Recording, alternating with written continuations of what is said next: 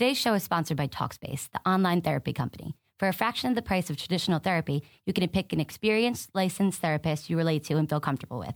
Each and every therapist has at least a master's degree and has completed over 3,000 hours of supervised work. To match with your perfect therapist, go to Talkspace.com/boom.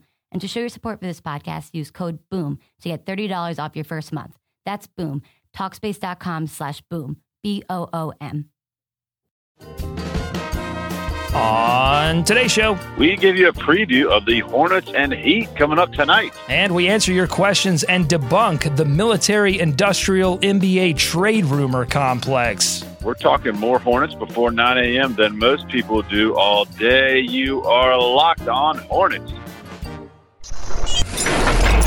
You are Locked On Hornets, your daily Charlotte Hornets podcast, part of the Locked On Podcast Network, your team every day. Let's go! Hey, it's Friday. Welcome into Locked On Hornets. It's Hornets Talk for the hardcore fan. We are coming to you from the Gittimer.com studios in beautiful uptown Charlotte. I'm Doug Branson, joined by the man, the myth, the legend, David Walker. What's up, buddy? What's up, buddy? I'm just excited. What's up, buddy? It's Friday. It's Friday, and it's game day. That's right. We have we're gonna have a lot of game days now. That's we're in the season, so game days are coming. I know. One day later in the season, we're going to complain about being tired, but us right now, we're thinking that those guys are idiots. So it would not be a good sign if we were already complaining. No, I'm complaining, just not about that. No, I'm pumped. I'm ready for game nights, and then it's a back-to-back, which is unfortunate for the players because they won't be as rested. But the back half of this back-to-back will be the Hornets home opener against the Celtics on Saturday. So definitely follow us on Twitter at Locked On Hornets, on Snapchat, Hive Talk Live, on Instagram. We're going to try to post as many pics and vids and no Vines. We're not going to do any Vines because RIP Vine. But RIP Vine. We'll try some breaking news about this game, Doug, by the way. Let's breaking news. Hold on. Before can I get my breaking? You didn't tell me yet. Go ahead. You didn't tell me you had breaking news. It wouldn't be breaking if I had told you.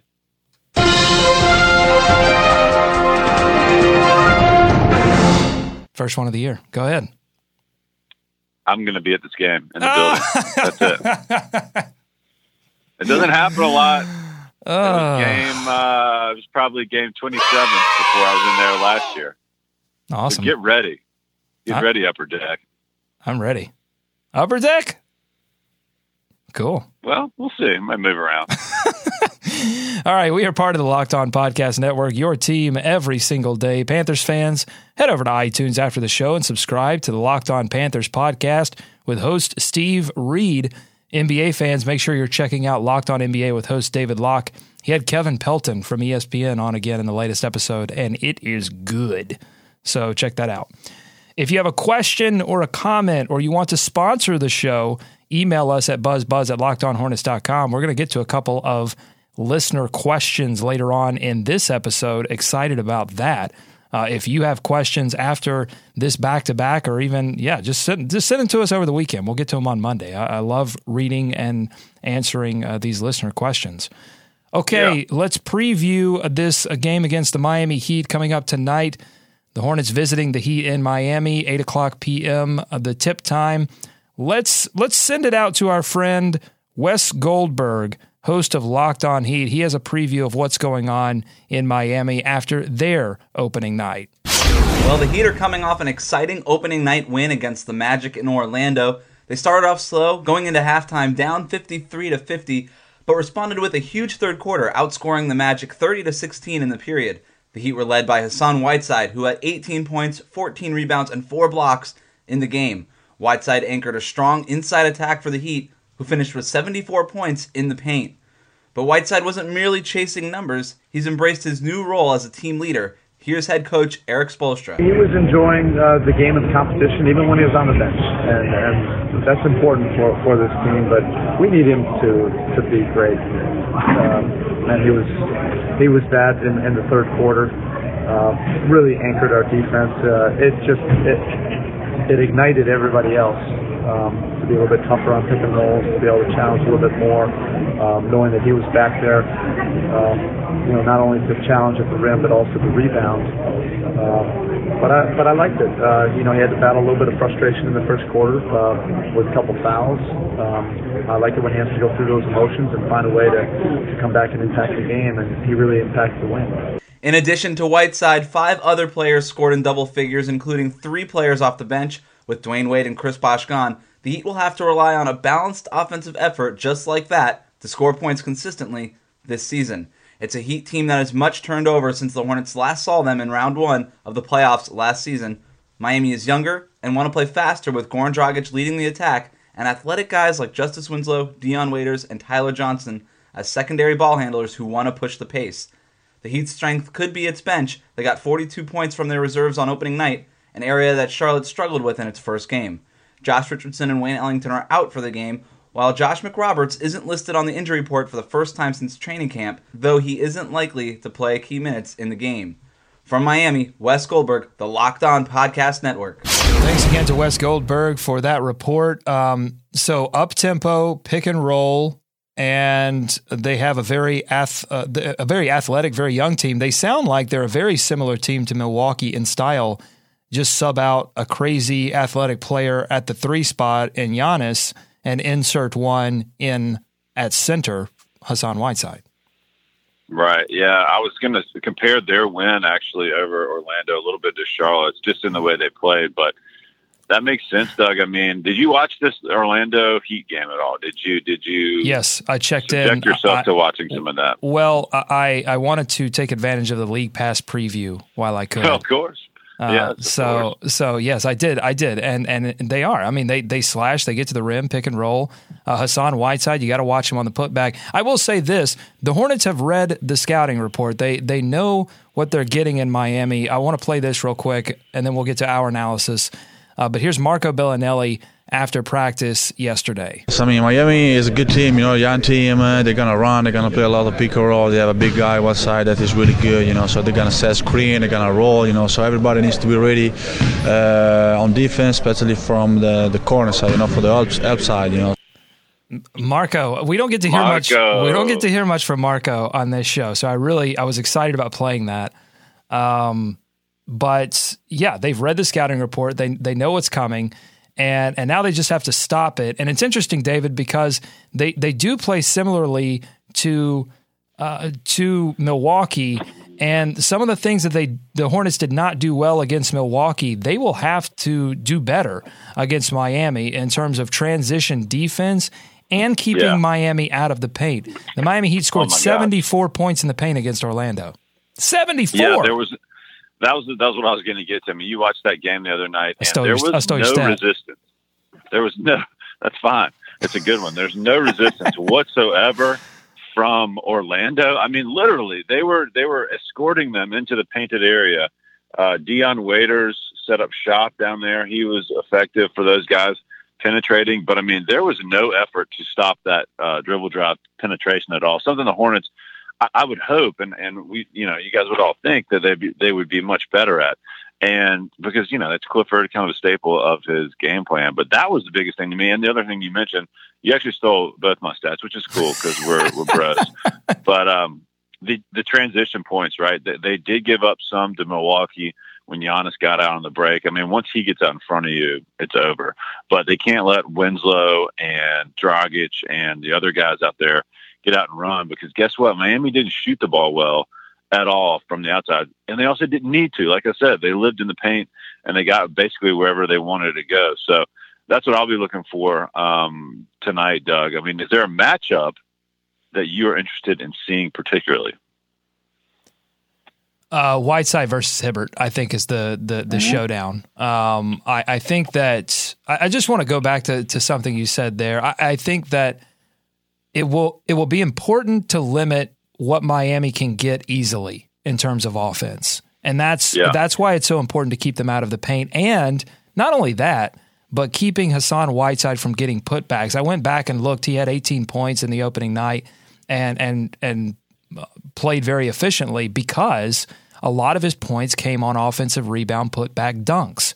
So it's not just Roy Hibbert blocking him out. It really, because, he takes advantage of chaos. It's not necessarily these clean rebounds that he's getting and then putting it back. No, it's balls that bounce around, and he's just big and long and athletic, and he can just get the ball. Like Hibbert, right? Right, exactly. And then he just throws it down.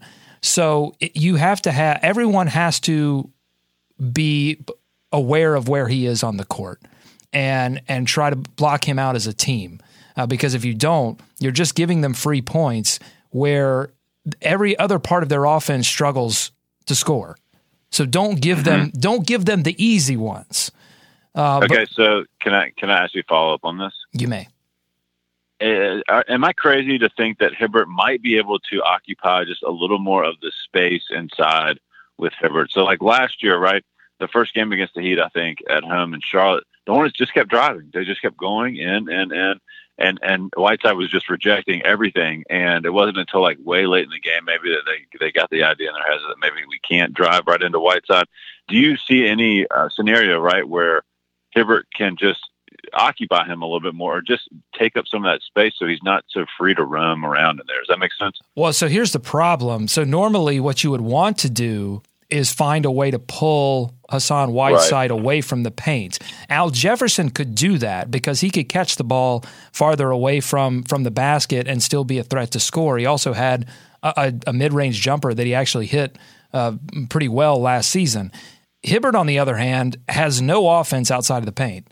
So it's going to be tougher for them to do that. I think you're going to see the Hornets shoot a lot more. And I think it would be unwise to attack him directly as they did in that game that you mentioned. It's funny, I was listening to Locked On Heat this morning, and they brought that up. He was like, there were a couple teams last year that just went at him and allowed him to get 10 block games, and I was like, that was the Hornets. So they have to learn that lesson because Hassan Whiteside, when he plays the Charlotte Hornets, he's going to be motivated. He loves to find ways to re-energize that chip on his shoulder and get motivated, and the hometown team always does that for him. I think what's going to be important, and they did a great job of this in the playoff series, is on the Whiteside pick and rolls, the help side defender has to make contact with Hassan Whiteside on his roll early. And Vucevic did not do a great job of this, letting him get free and close to the basket without ever making contact, and giving him a free catch. It's over. It's over at that point. You have to, whether you're Kemba Walker or whoever is assigned to help on those pick and rolls, has to get physical with him at the free throw line. Stop him there, then release. Let his original defender come back over, whether it's Hibbert or whoever, and then continue to fight on. If he scores after that, well, hat tip and how do you do? Let's go back to the other end. But you can't let him score the easy ones. First contact, Star Trek, first contact. Yeah, I think Hibbert is so big in there, right? He just provides a little more of a defense in there than even Al Jefferson, who you mentioned, could pull him out a little bit. But yeah, I think that's a key matchup to watch, Doug. The other one I'm interested in, I want to see the Winslow v. MKG. Or listen, the mirrored games. That could be interesting. I definitely could see that. Dion Waiters versus Nick Batum. I think could also be interesting to see. I think Nick Batum could have a big game against Dion Waiters, a big shooting game. He did not shoot the ball well in the first game. I could see Nick Batum knocking down a couple of threes in this game against Dion Waiters. It'd be nice. I think this is one of those games where they could really use the 3-point shot, the Hornets in particular. I mean, you would guess maybe Miami might shoot better at home. But speaking of that home crowd, I think it'd also be important for Charlotte to get out to another good start. We talk about this like every time they go down to Miami. I don't think the place is going to be full for a Friday night game with the Hornets in town. Certainly not in the first quarter. So there'll be a little chance for them to jump on the Heat maybe and get a little cushion. But you'd like, and I think, you guys would like to see the Hornets maybe hit a couple of threes early, right? Because I mean, it's not like we said after the last game, they don't have to, but still they do want to shoot some threes, and making them would be nice. Let me give you an injury report. Brian Roberts and Frank Kaminsky still listed as questionable. We're waiting. That was yesterday. We're waiting on today's injury report. Stay tuned to Locked On Hornets on Twitter for that. On the Miami side, I will say I've got a little bit of insider information that Frank Kaminsky could very well play in this game. That we were thinking it could be a week, but now it looks like Frank Kaminsky could be ready to go for this game. I would not be surprised if he makes it out there. And then we get the interesting possible matchup. If Miami goes super small, we could get another Kaminsky versus Winslow matchup. Oh, God. Clash of the Titans. To decide it all. To decide it all until next time. On the Miami Heat side, Josh Richardson still dealing with that knee injury. He's out until early November. And then Wayne Ellington, one of their few outside shooting threats, is also out in this game. Drano, quad injury for Wayne. Okay, let's get to some of these listener questions. I've really been wanting to do this, so this is exciting. First question comes from Mitchell. I know going super small ball is all the rage in the league right now, but we don't really have a roster that allows us to do that. However, I think we may be able to counter by going in the extreme opposite direction. We have 4 legit 7-footers on the team. Once they're all healthy, and I feel like throwing out a lineup with 3 of them in Roy Hibbert, Cody Zeller, and Frank Kaminsky could have some strong results. They'd be able to destroy the boards. Zeller's quick enough to at least do a not terrible job guarding small forwards, and Zeller and Frank's ability to stretch the floor on offense would keep everything pretty clean and open. Does this idea seem reasonable to you? And if it does, could it get any play once everyone's back to 100%? Well, thanks for the question, Mitchell. David, how about this equivalent of a jumbo package for the Charlotte Hornets? It's interesting. My concern is just the quickness with being able to guard, especially that 3-spot, Doug. I mean, who out there of those guys is going to be able to stay with Justice Winslow or someone like that? Yeah, I think that's the big thing, and I think he's giving Zeller a lot of credit there about not doing a not terrible job guarding small forwards. I think if teams are trending smaller and quicker, I think Zeller would have a tough time. And we know that Zeller has gotten bigger and stronger. And while you do the best you can to limit what that does to your quickness, it's just natural. When you get bigger and stronger, you've got a little bit more weight to pull around. So yeah, I think he's quick, but not quick enough to guard some of the small forwards in the NBA. So yeah, I think it would be tough. You're going to get beat in transition. That's the biggest thing. You're going to give up so many easy points in transition. Yeah. You're not going to have an opportunity. You're not going to have an opportunity to rebound because they're just going to be scoring too many easy buckets. You're going to see 2 though, right? I mean, at times. I would think 2 of those guys. Yeah. Oh, well, right? that's you'll get a little taste. Yeah, that's the benefit that they have. And I'll say this too. I don't know how much how experimental Steve Clifford is. I just feel like he understands what modern winning basketball is, but at the same time, he says it over and over. 5 best guys on the floor. So I mean, I just don't feel like he's, trying to do basketball chemistry or basketball calculus necessarily with experimenting with lineups. So, but a great question and always good to think about. I love it. Next question comes from Dwayne. Dwayne wants to know, when he returns, should Frank Kaminsky start over Marvin Williams? If he does, we could have Cody and Marvin coming off the bench, which would give us more offensive punch in the second unit. Thanks for the question, Dwayne. David, this starting Frank, pushing Marvin to the second unit to help them out a little bit. What do you think? So this one's interesting, Doug, because it assumes that Cody would remain in the second unit, right? Yes. Which we've discussed is currently taking place, but it's currently taking place, but not. Doug's you're not giving up. I'm not sold that this is a done deal for Hibbert yet. Right. Okay. So that's part one, but that's not really Dwayne's question. Dwayne's question is Frank over Marvin, and here's why I don't think that will happen, Dwayne. Marvin is like the quarterback on defense out there for this starting unit, and really for this whole team. Right. You've heard Frank talk about how much he wants to learn from Marvin. And that is the guy that Clifford wants to have in there communicating, talking, and running the show on defense, from a leadership standpoint, even though you got MKG out there. And Marvin is also a little more versatile, I think, in guarding some of those other guys. I mean, that would be my take, Doug. I don't think he wants to lose the Marvin Williams presence in that starting lineup. I don't think he does either, but I will say this. I think if the second, because, okay, what we saw in game one, Clifford was forced to stagger his starters a lot more than I'm used to seeing because of the way that Milwaukee subbed, and the starters got a ton of run in game one. So we didn't really get a chance to see the full second unit out there for a long time. But when we do, and if they struggle mightily, as we saw at different portions in the preseason, to both score and defend, then I think Marvin could be very well an option to help out this second unit. But I will say this, having Cody Zeller back helps a lot of those issues, I think.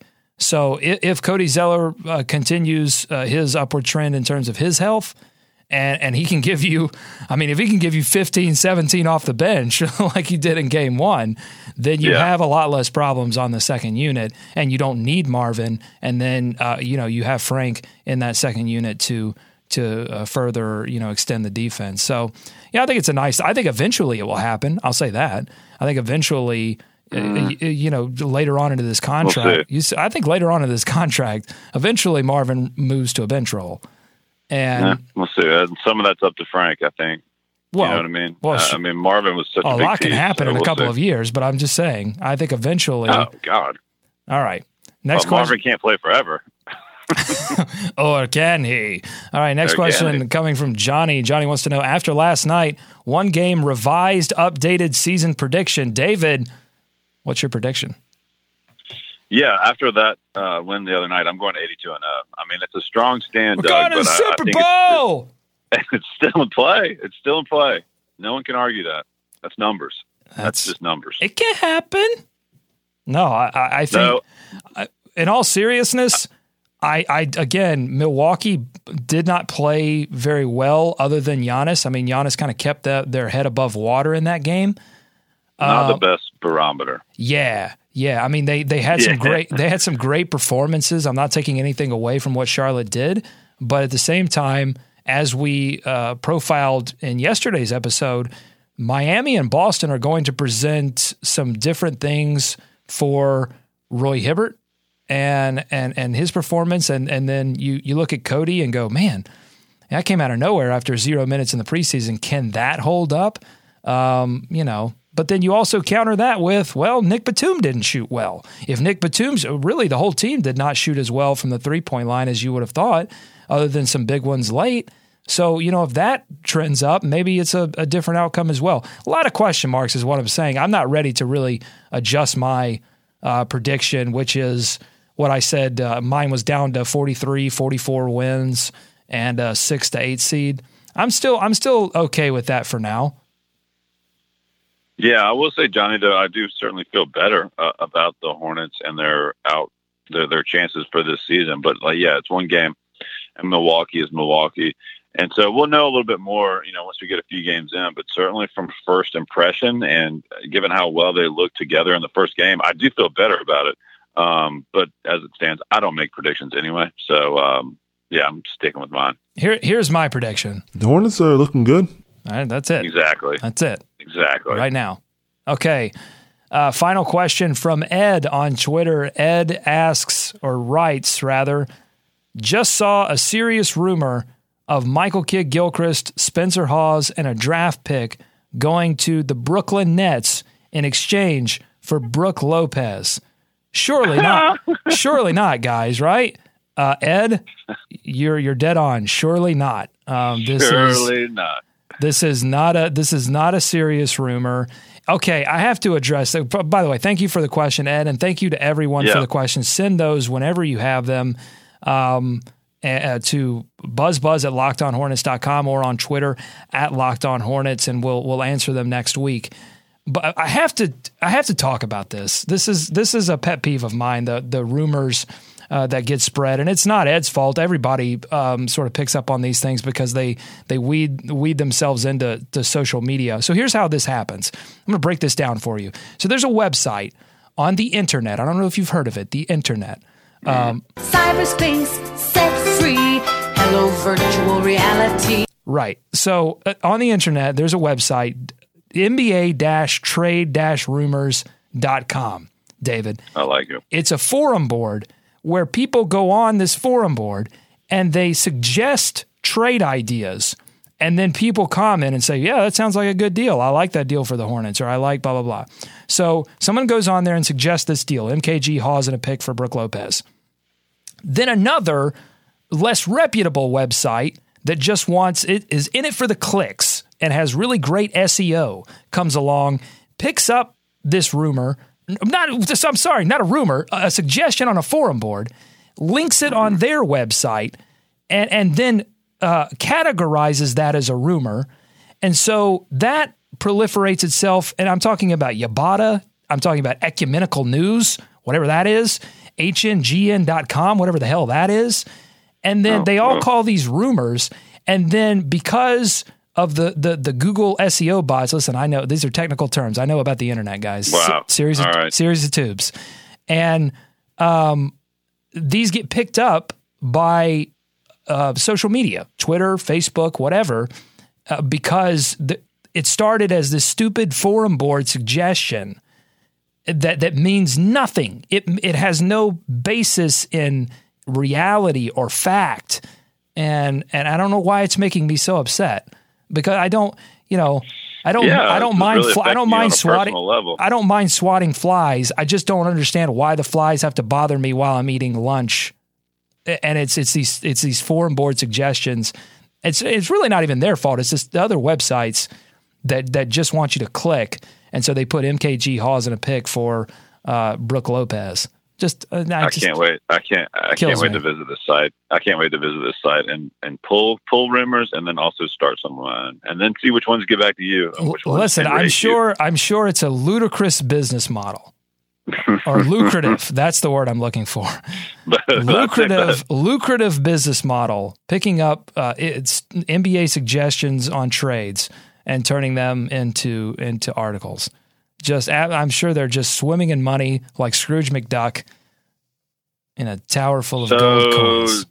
Yeah, just to recap, send all of those trade rumors right to Doug. If we could give out your personal email, Doug, that would just really speed things along. Now, I need money for betdsi.com so I can turn that into even more money.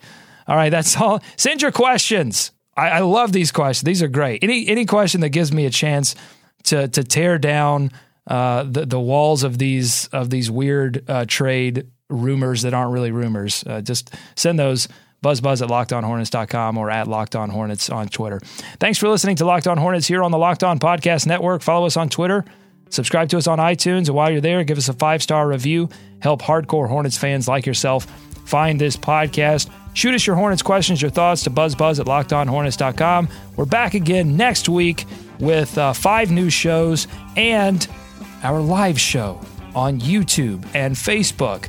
So stay tuned for that. We've got a big show coming up. For David, I'm Doug. Go Hornets. Go America. Let's swarm Charlotte. So what if I like to stay up late and watch TV? Don't blame it on caffeine and then go to Coke and Pepsi. Napa know-how. It takes a lot to get excited about a bag, but most bags can't save you 20% on auto parts. That's 20% off headlamps, 20% off oil filters, 20% off virtually anything you can fit inside the 99-cent Napa reusable bag. So tell your buddies, there's a bag they just have to check out. Quality parts, helpful people. That's Napa know-how. Napa know-how. At participating Napa Auto Parts stores while supplies last. Minimum 3 items. Exclusions apply. Offer ends 10/31/17.